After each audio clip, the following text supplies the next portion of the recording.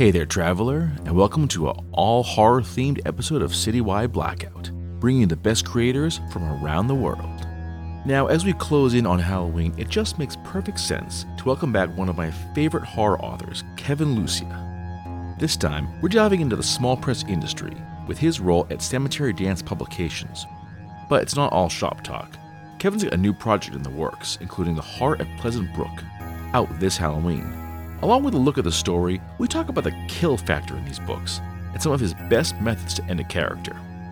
Hey, it's a horror episode. And joining me now, you loved him so much, he's back for more. Author and also ebook and trade paperback editor at Cemetery Dance Publications, Kevin Lucia joins me. Kevin, welcome back, sir. It is so cool to have you here. Yeah, thank you for having me. All right. And this is a very cool thing because we are sort of very slowly sliding into the Halloween season. It is horror Yes, we are. time. Hulu will soon have their horror recommendations up. And I gotta say, I love this season. It's one of my favorite ones for a lot of reasons. But of course, Halloween has to be the big one. Yes, yeah, absolutely. Yeah, I like all sorts of different holidays, but Halloween is probably the one that makes me feel most like a kid again. You know what I mean? It's really there's something about that. Like I love summer, but as soon as we have that switch over to September, I'm like, okay, I'm ready for that slightly crisper air, the color in the leaves. I'm ready for all that. So Oh, yeah. me too, man. Me too. And I'm ready for some really cool new book news over at Cemetery Dance Publications. It's where you work. The big news is that you guys are now getting into the ebook and trade paperback editions for the books. How did all this come about? So it actually was roughly about a year ago. I've been involved with Cemetery Dance on some level since like 2011. In 2011, Norman Prentice asked me if I wanted to slush read for the magazine and for their first round of ebooks. They were just thinking, well, let's get into the ebook game. And I said, slush reading, that'd be great, because when I was doing my MA in creative writing, I had an opportunity to slush read, and it's an awesome experience. It's really when you're a young writer, and I recommend anyone who's a young writer, if they have an opportunity to slush read somewhere, you really get to see what stories look like when a writer is trying too hard to be something, and then how it feels to get lost in a story. And then you're like, well, I want to do that, and so that was a really great experience. And then a couple years later, they're like, oh, we need reviewers. You want to start reviewing Cemetery Dance? We're starting the blog. And I'm like, sure, okay. Then they're like, well, our review editor moved on. We think we love it. You took it over. I'm like, okay, and I started writing a column for them. And last year, I can't even remember what Norman Prentice and I were talking about, but Norman Prentice had been kind of the ebook editor, and they had played with a couple paperbacks. But he had just gotten a new teaching job, and he and I were talking, and he said he was moving on. And I thought to myself, I said, well, I said, how much, we asked him some logistic questions about pay and hours and things like that. And he said, well, I think you should, I think you should throw your hat in the ring. And I said, I'll do you one better.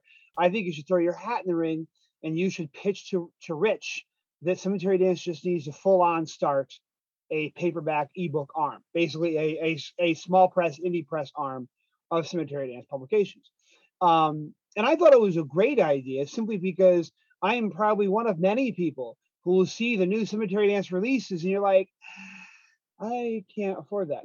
I have to mortgage my child, which is not to say anything against those editions. And I've had two books published by those limited editions, but it's just like I thought that would be amazing to be able to hold that same beautiful Cemetery Dance product in your hand by amazing authors. It'd be great for the community, the horror community. It'd be great for the market. It'd be great for Cemetery Dance. And Rich was all in, and we're roughly a year into it, and we're like, I sort of came in on the tail end of Glenn Hirschberg's Infinity Dreams and Mike Aronovitz's Dancing with Tombstones. So I don't know if you can really say I actually helped out with those releases, but since we've been there, we've released Norman Prentice's Haunted Attractions with Your Other Father, Mark Sieber's follow-up to He Who Types Between the Rows, The Man in the Field, a wonderful folk horror novella by James Cooper. Um, what's also been really cool is, as I've developed a vision for the line, is not only publishing fresh and established voices, but looking for, like, for example, unfortunately, there was the Silver Shamrock, you know, but out of that, we picked up John Bowden's Jedi Summer, which we published over the summer. Then Greg F. Giffune says, "Well, I've got Savages. I'd like to see that reprint." I'm like, "Oh, great. We'll reprint that." And we have a couple other Silver Shamrocks that we've rehomed down the road. The biggest one being in January, I will be reprinting Todd Keisling's Devil's Creek, which I was just so hyped about because I love that novel. But Salo Ben just came out by Alan Baxter, and that's doing really, really well. And we've just got a nice lineup, ahead of us, and it's really turned out. It's going very well so far. We've had our trials and tribulations. I've learned very quickly that there are things that are going to happen in publishing that neither you nor man nor anyone has any control over, and it's just one of those things. You're like, but other than that, though, things have been going really well, and the most important thing is I love it. So. Oh yeah, it's funny because you know most books come out in all these like different versions. I think some of us take it kind of for granted, but I guess for like the Right. small press, making the change can be a pretty big thing. Right. What would you say were some of like the bigger challenges to add this to your catalogs? So, first of all, I have to give props to everyone that works at Cemetery Dance HQ just for putting up with my nonsense. I'm worried that I'm just going to drive them all insane, and with my requests. One of the things that's been very interesting is that I'm not trying to copy what Joe Meinhardt does at Crystal Lake, but all my books are through Crystal Lake, and I've firsthand experienced what someone like Joe has done with that press and how he's grown it. But not only that, I think what separates Crystal Lake continually from other small presses is Joe believes, first of all, he's there to service his writers, and then he's there to service the readers. And that's what he's there for. So when we first started having these conversations with some of the folks at Cemetery Dance, there are things that they just weren't used to. For example, if Cemetery Dance announces a limited edition foil stamped, numbered, illustrated signature edition of Stephen King's Salem's Lot, it's sold out before it's printed.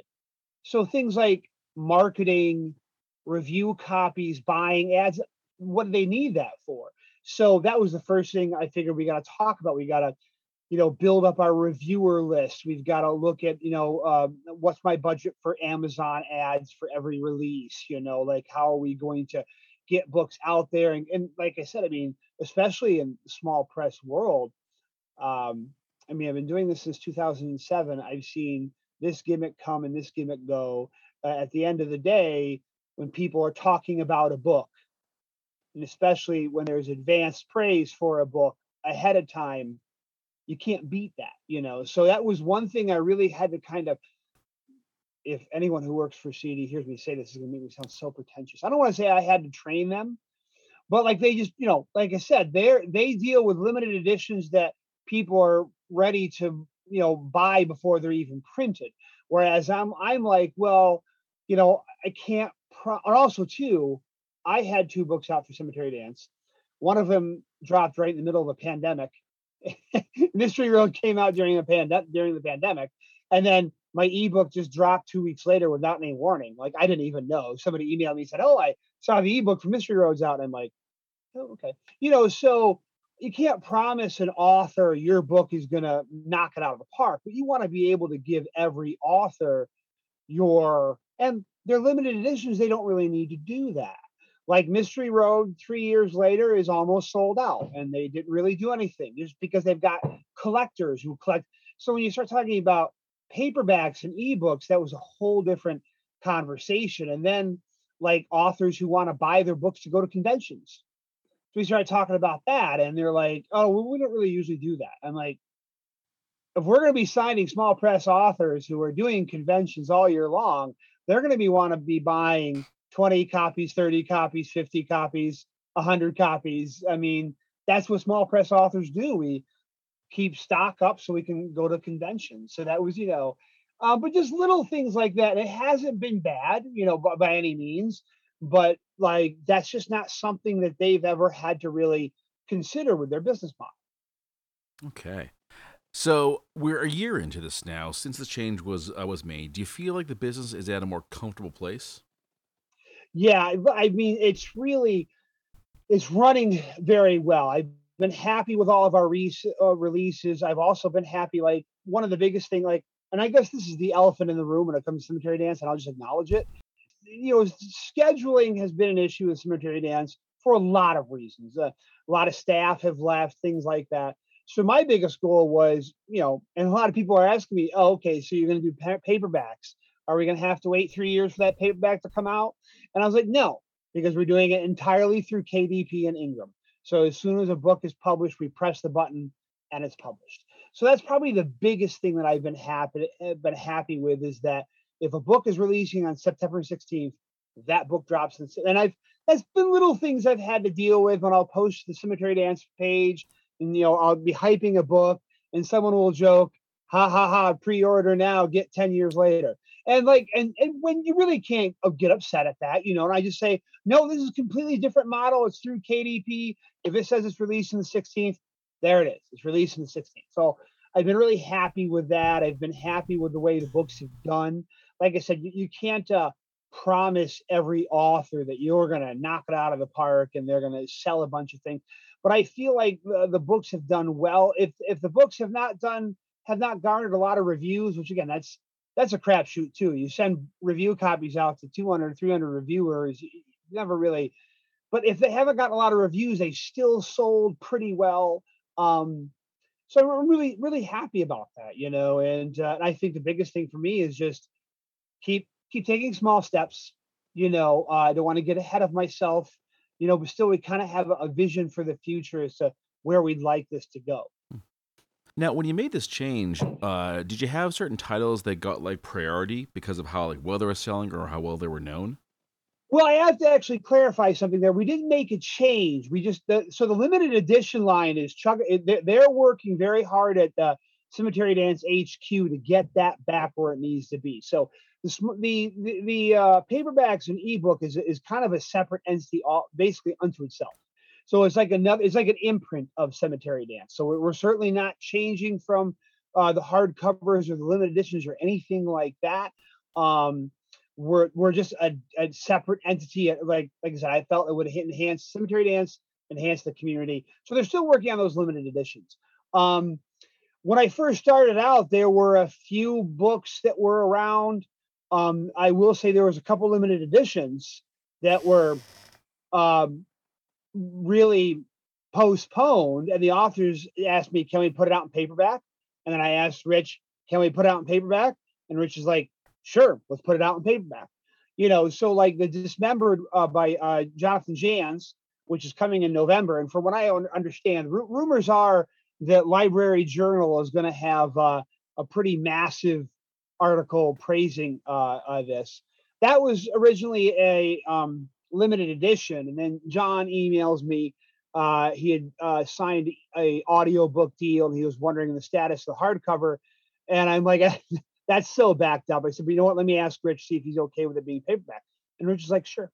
So we're putting that out. I mean, the limited edition of that still will come out, but it's like, let's just put this out.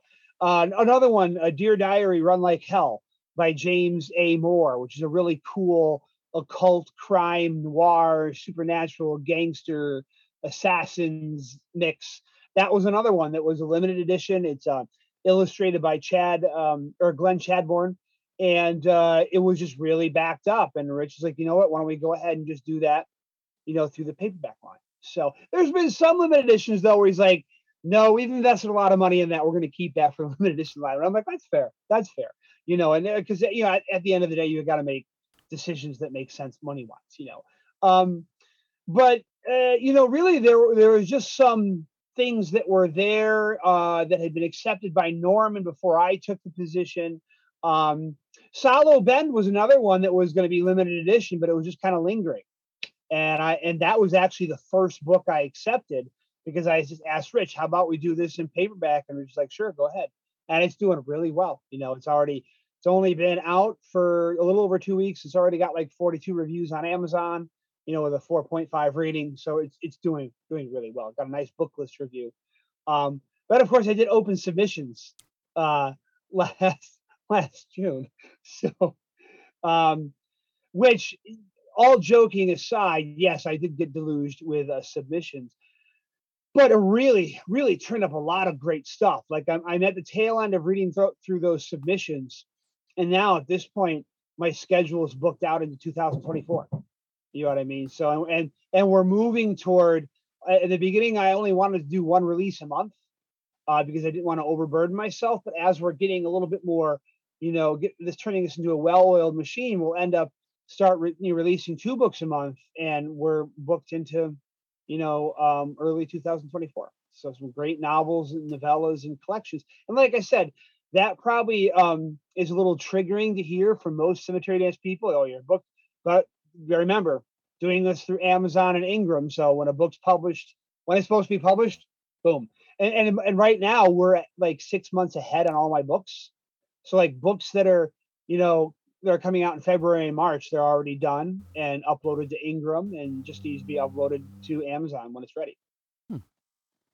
Talking to people about the releases, and I'm not entirely familiar with Cemetery Dance's history, so it sounds like delay is obviously a real problem. How do you assure them that that's just not the case anymore?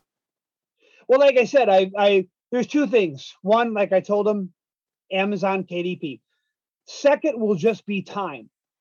We'll have to prove it. And that's why I've been really, really happy. Like I have my list of books that are coming out. And every time a book comes out, I triumphantly draw a line through it. So really, I could tell people until I'm blue in the face, Amazon, KDP, Ingram, 2 years from now, that's when, for the paperback and ebooks, that's when it will stand the test of time. When they can say, look, Cemetery Dance, the paperbacks and the ebooks has consistently put these out for the last 2 years. That's probably the best thing that's going to be able to show them.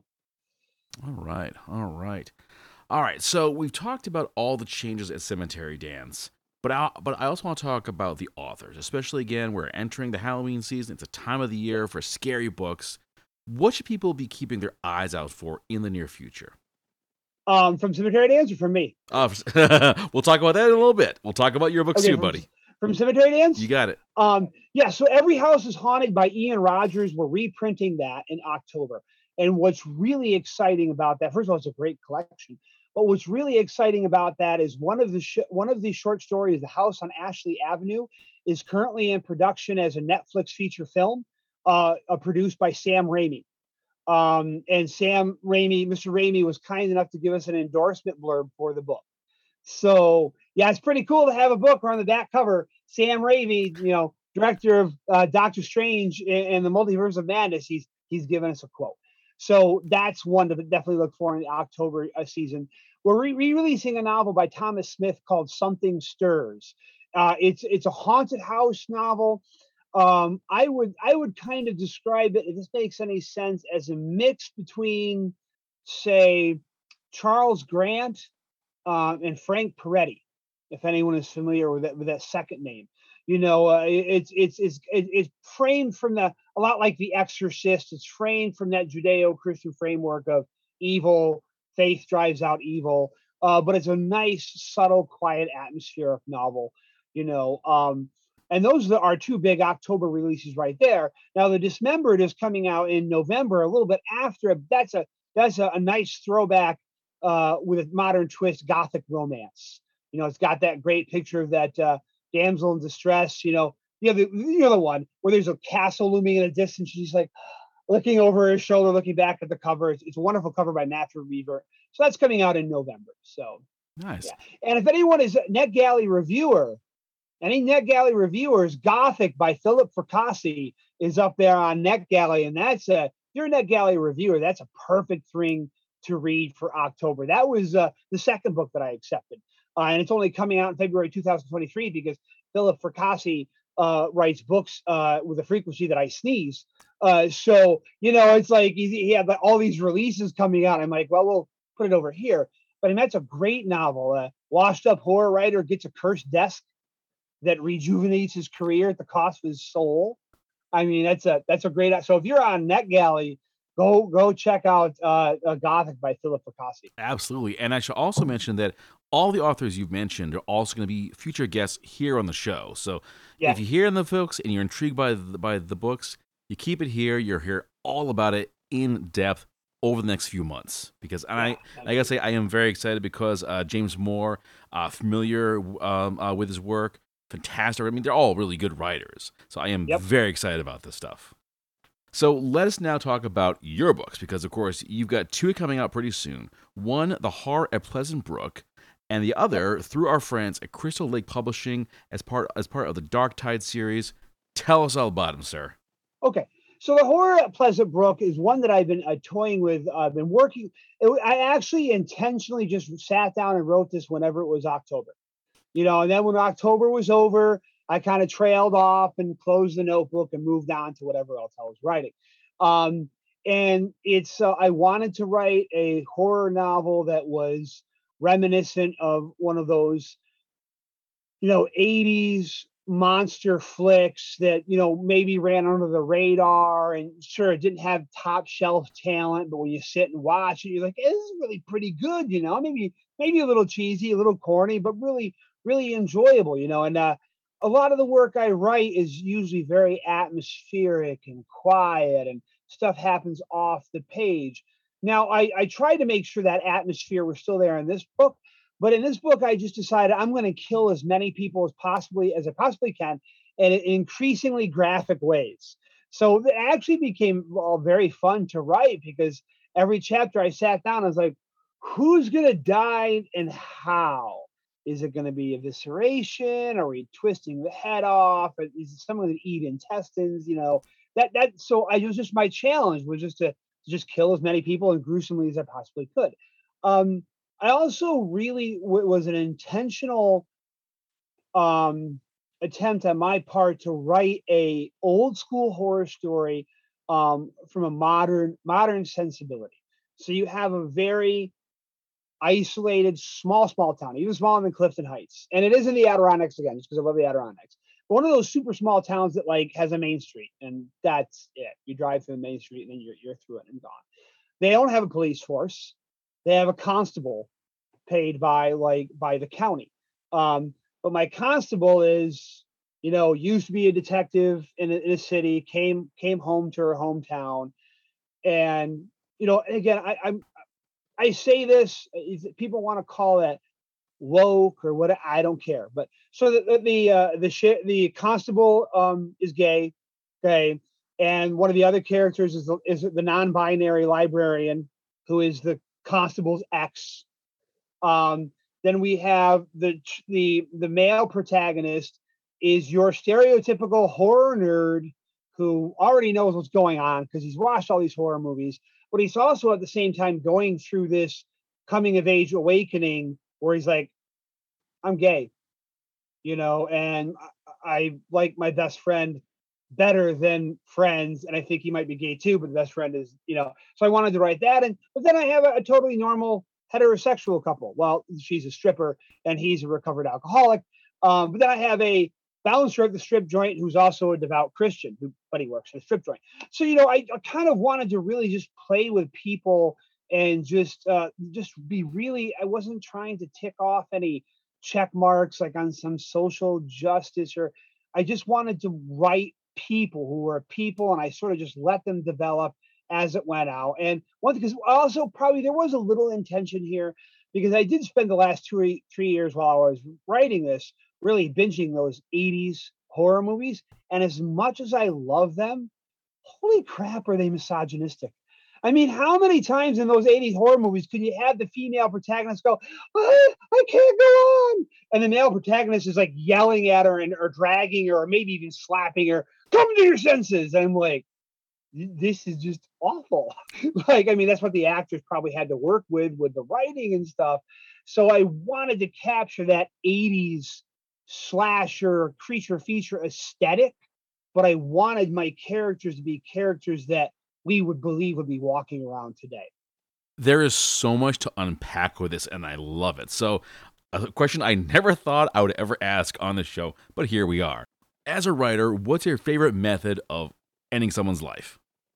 Well, I don't know if I have a favorite method, but I think my favorite scenario is when it just like is so abrupt. And like maybe I even tease you into thinking like everything's going to be okay. And no, it's not. Like I have a scene there that I do not want to spoil, but I couched it in all of these tender, nostalgic, oh, it's a loving moment. And then the next second, and it's not out of context. It works with what's happening. I don't want to reveal too much. But then I was just like, no, this person just has to die. Like, I mean, it's the only thing that makes sense here in this moment, So I don't know if I have I mean, disemboweling was pretty interesting.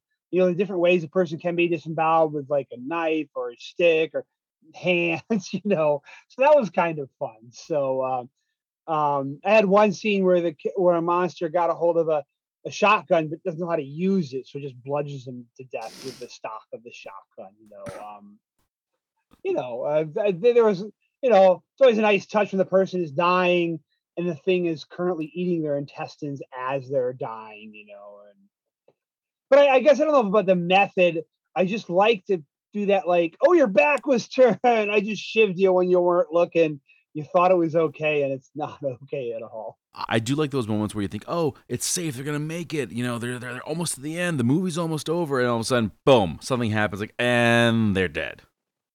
When it comes to writing these scenes, though, you obviously must spend a lot of time really working on the description, right? Because you don't have the advantage of this being like a visual piece. You can just show everything happening. You got to really describe it really, really Yep. intensely. Yeah, and there's a lot of times where you'll go through drafts, and because the first couple of drafts you're just kind of writing in the heat, and then when you're editing, you're like, that doesn't make any physical sense whatsoever.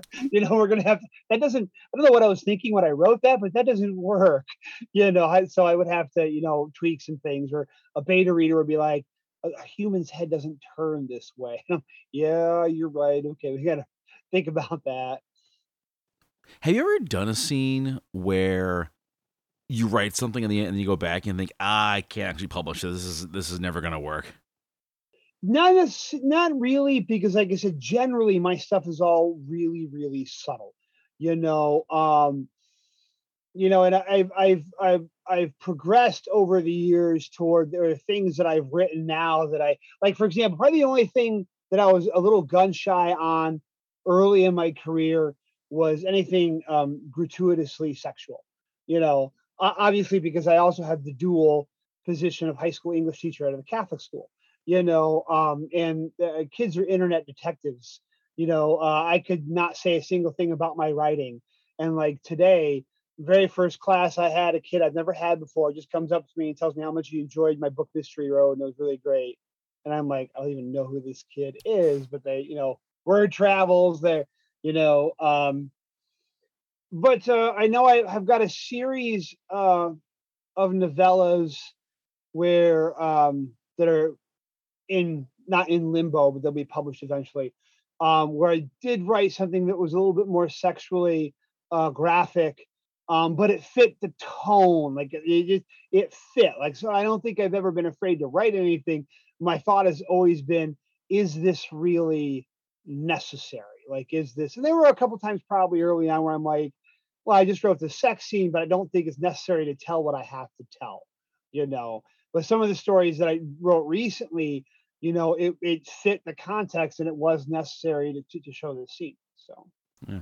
Yeah, I feel that way about some horror movies where like you'll see this really, really over the top, gory as hell kill scene, and then you watch and think, did we actually have to have that? I mean, okay, cool, but it wasn't really needed. that's probably why I've, despite some of my friends' insistence that I should watch the Saw movies or Hostel or a Serbian film, things like that. There some of those, like for example, I did try. I gave it my best effort. If Wes Soudard is listening to this, Wes, I tried to watch Italian horror. I could not do. There's only so much, melting faces and, disgouged out eyeballs that I was just like, be watching something by Fulci or Dario Argento and just be like, why?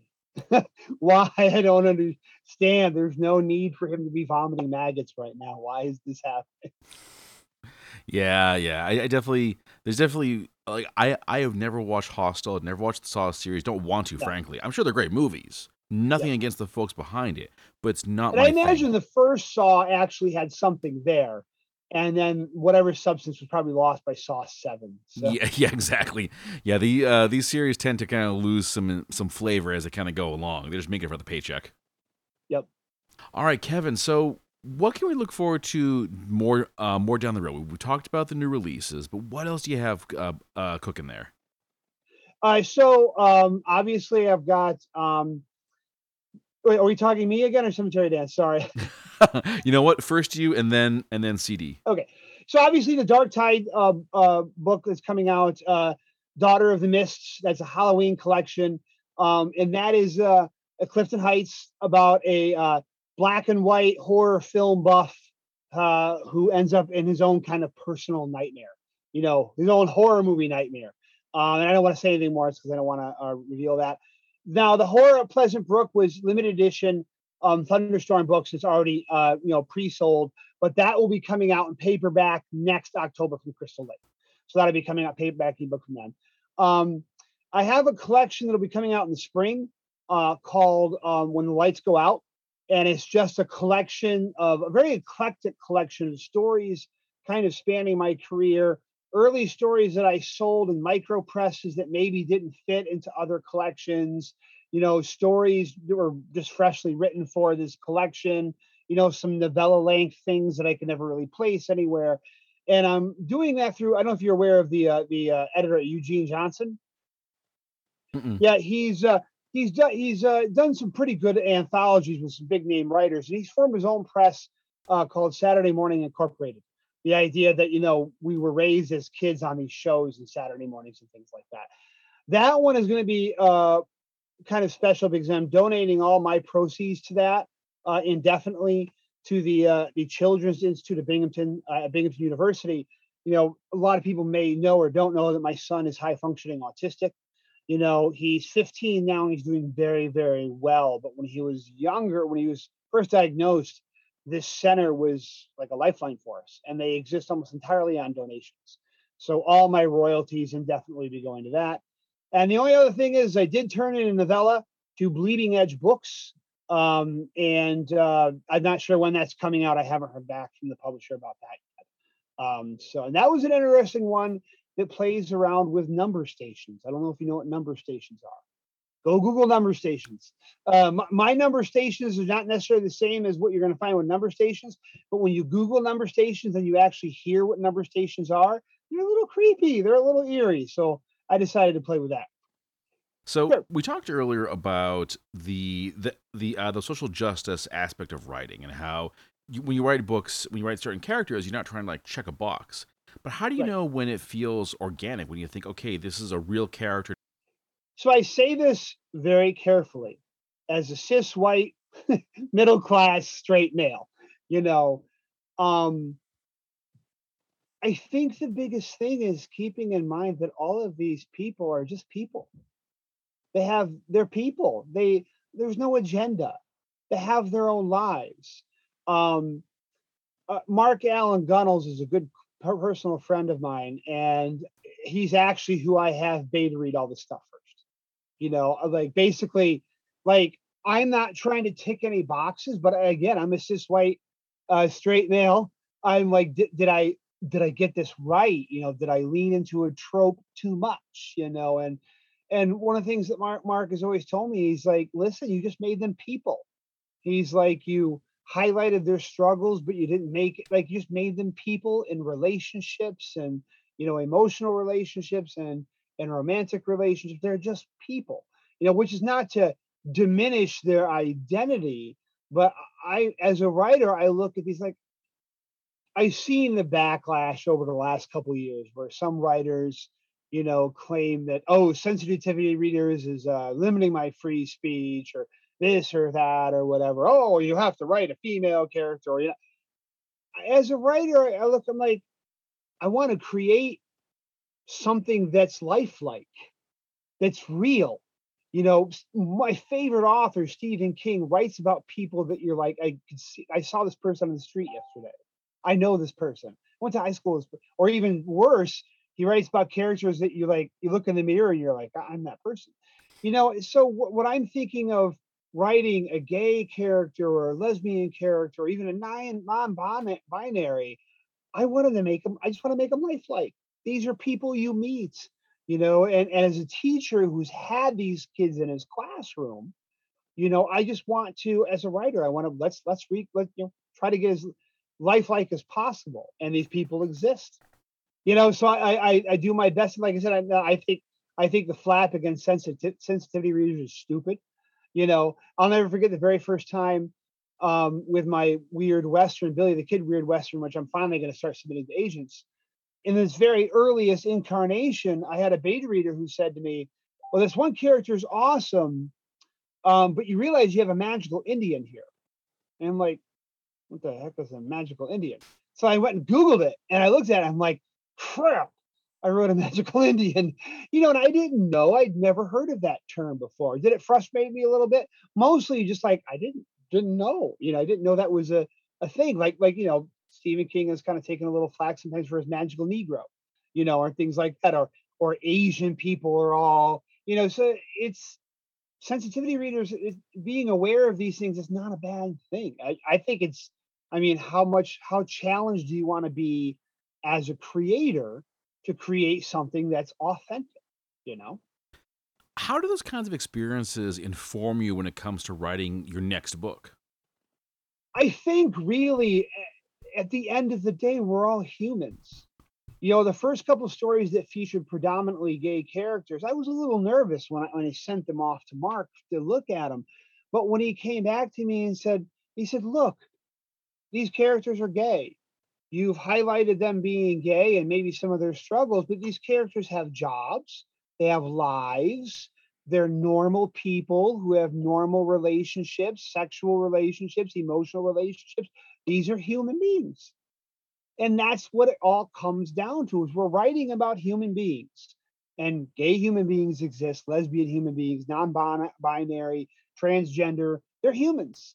They all have the same wants and needs that we all have, And like I said, I'm always careful to be like, if I were to write a story that takes place in the inner cities of like LA, I probably would want to do a little research, and I would call one of my, Black friends and be like, how bad did I screw up here? Because you got to be open to that kind of critique. But at the end of the day, we're all humans with really the same kind of needs, keeping in mind, though, that some marginalized people, like, it's like I tell my students, I didn't understand the term white privilege for a long time until I realized that there are things that I've never experienced being white. It's that simple. I've never experienced racism. I've never been turned down for a job, or I've never had a girlfriend's dad look at me just because of, weird, just because of the color of my skin. So you do want to keep things like that in mind when you're trying to write, and if you're writing about marginalized characters. But the takeaway for me was that you want to be aware of making those characters authentic and genuine and being sensitive to their experiences. But we're all human beings. We all want the same things. We're all afraid of the same things. So Very true. All right. Well, Kevin, man, as always, a pleasure talking with you.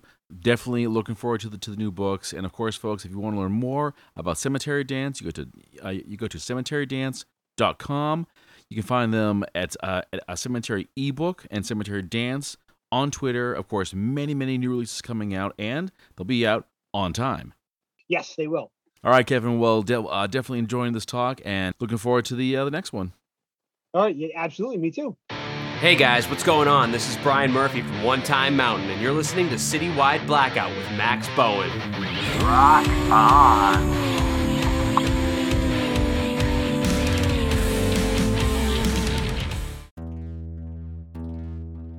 And with that, we bring this episode to a close.